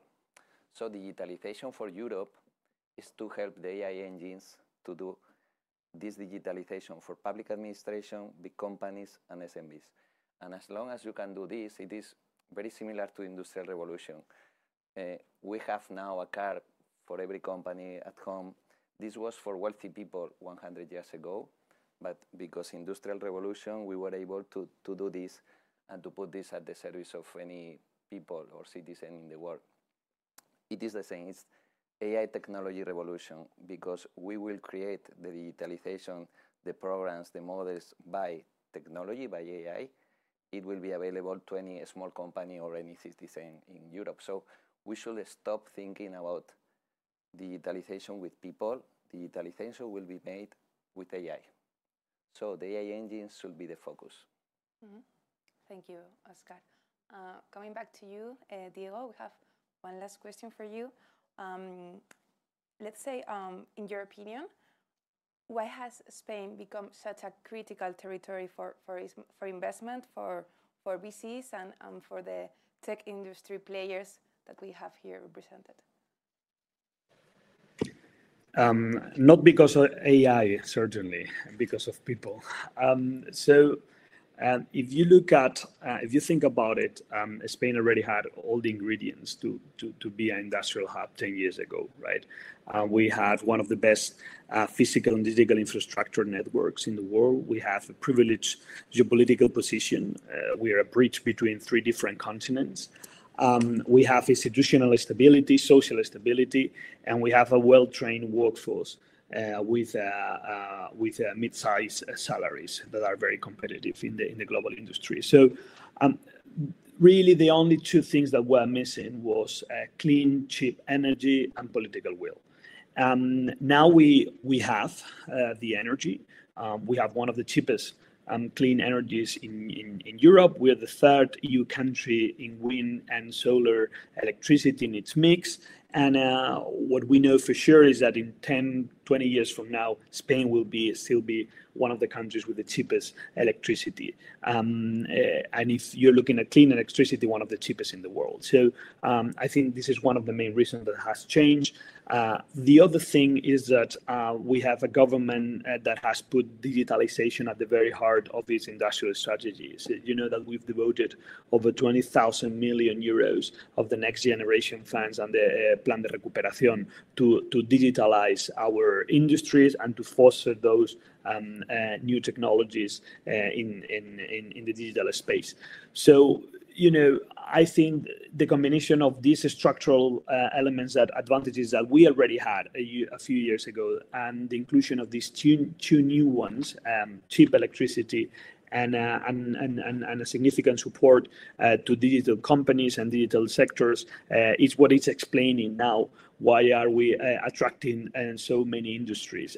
We are at the point in which we are attracting more offers that we can take. We are saying no to companies that want to set your data centers or their factories in our soil, because we don't have the space or the human capacity or the energy to accommodate them. So I think things are going well in that regard. Thank you so much, Diego. Raquel, I have one last question for you as well, because we've been talking about collaboration during the whole conversation, and as we have seen in the recent conflict, a strong transatlantic collaboration is key. In your opinion, what kind of innovation could the EU lead in this sense and globally, and how can our allies help us here? Yes, well, this is a very broad question, but if I could highlight the 2 points, it will be, first of all, based a bit as well on what my colleagues have said. Sometimes I feel there is a missing point, which is how digital policy agendas and innovation agendas should talk to each other. Because in some cases, in some governments, we tend to see both agendas as completely different ministries, as completely different state secretariats, as completely different in voice. And it makes sense for some issues. But when you look at the European agenda for innovation, when you look at these European innovation valleys, how to promote much more flexible R&D activities with third countries, either from the neighborhood policy activities, for example, Ukraine, or for example, from allies such as the US, or even all the research security activities that are now taking place vis-a-vis Chinese universities. So these two agendas are quite separate in most member states. And that's the first point, in terms of collaboration inside, but also to put forward new relationships with third countries. And the second point of vis-a-vis the conflicts and in plural and the global agenda, I will say that when you look at the startups in Europe, they have received funding venture capital from usually foreign companies. In Europe, one of the challenges that we still face is the lack of how to commercialize those things that you research very well and that you develop very well, but you don't have the money you don't inject the private money to make it real as a market product. That will be the first point. And second, venture capital. When you look, for example, at deep tech solutions, the combination between science, engineering, and social impact, which is very broad as well, but we can go into detail if you want in the after panel session. But so you see that there are several topics where startups are supporting third countries, but still there is a need for much greater public support. And for one reason, not because they do prefer private funding or public funding, but because when you partner with a country that is in a conflict, you need to implement due diligence. You need to oversee the security risks and the security opportunities as well of partnering with that country. So there is a need to supervise much more the B2B level, the B2 government level, and the government to government level. And I feel that in those cases, in terms of conflict and wars, where the European Union and EU stakeholders are supporting some countries and some stakeholders there, we need to make a difference between those activities that are held by the intelligence community, which cannot be publicly shared, which makes sense, but those activities, for example, as some companies here and other companies that are not here do as well, I think we should give much more public outreach about what European companies are doing, and also foreign companies that support the EU's goals, indeed. Of course. And one last question to conclude very briefly, because time is almost up. It's a general question for all of you. How do you think Spain can contribute to a digital decade? You already brought up some ideas, but just to conclude in one or two sentences, do you want to start? Maybe Raquel, do you want to start? Yes, for sure. Well, I will say that we tend to see digital policy as a regulation thing.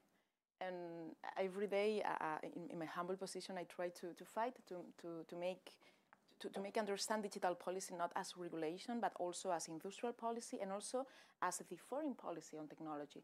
Because we need international agendas that are not based only on ad hoc activities, ad hoc projects, ad hoc initiatives that are held by a company with another government. We need to have this framework of a true factual foreign policy of technology. And this means engaging EU delegations abroad, engaging Spanish embassies abroad, in flagship countries, either China, Mexico, the US, Chile, Kenya, Nigeria. So there is a need to foster this additional layer that we tend to overlook. Okay, thank you. Alicia, very, very briefly, please, because we're almost out of time. Yes, no, I think Spain did great during the last years in the digital strategy, and I think we have best practices that can be extended to Europe, such as the sandbox and the startup law. And I think yes, and we need to put a bit more focus on the digital skills and also on the funding of the scale-ups.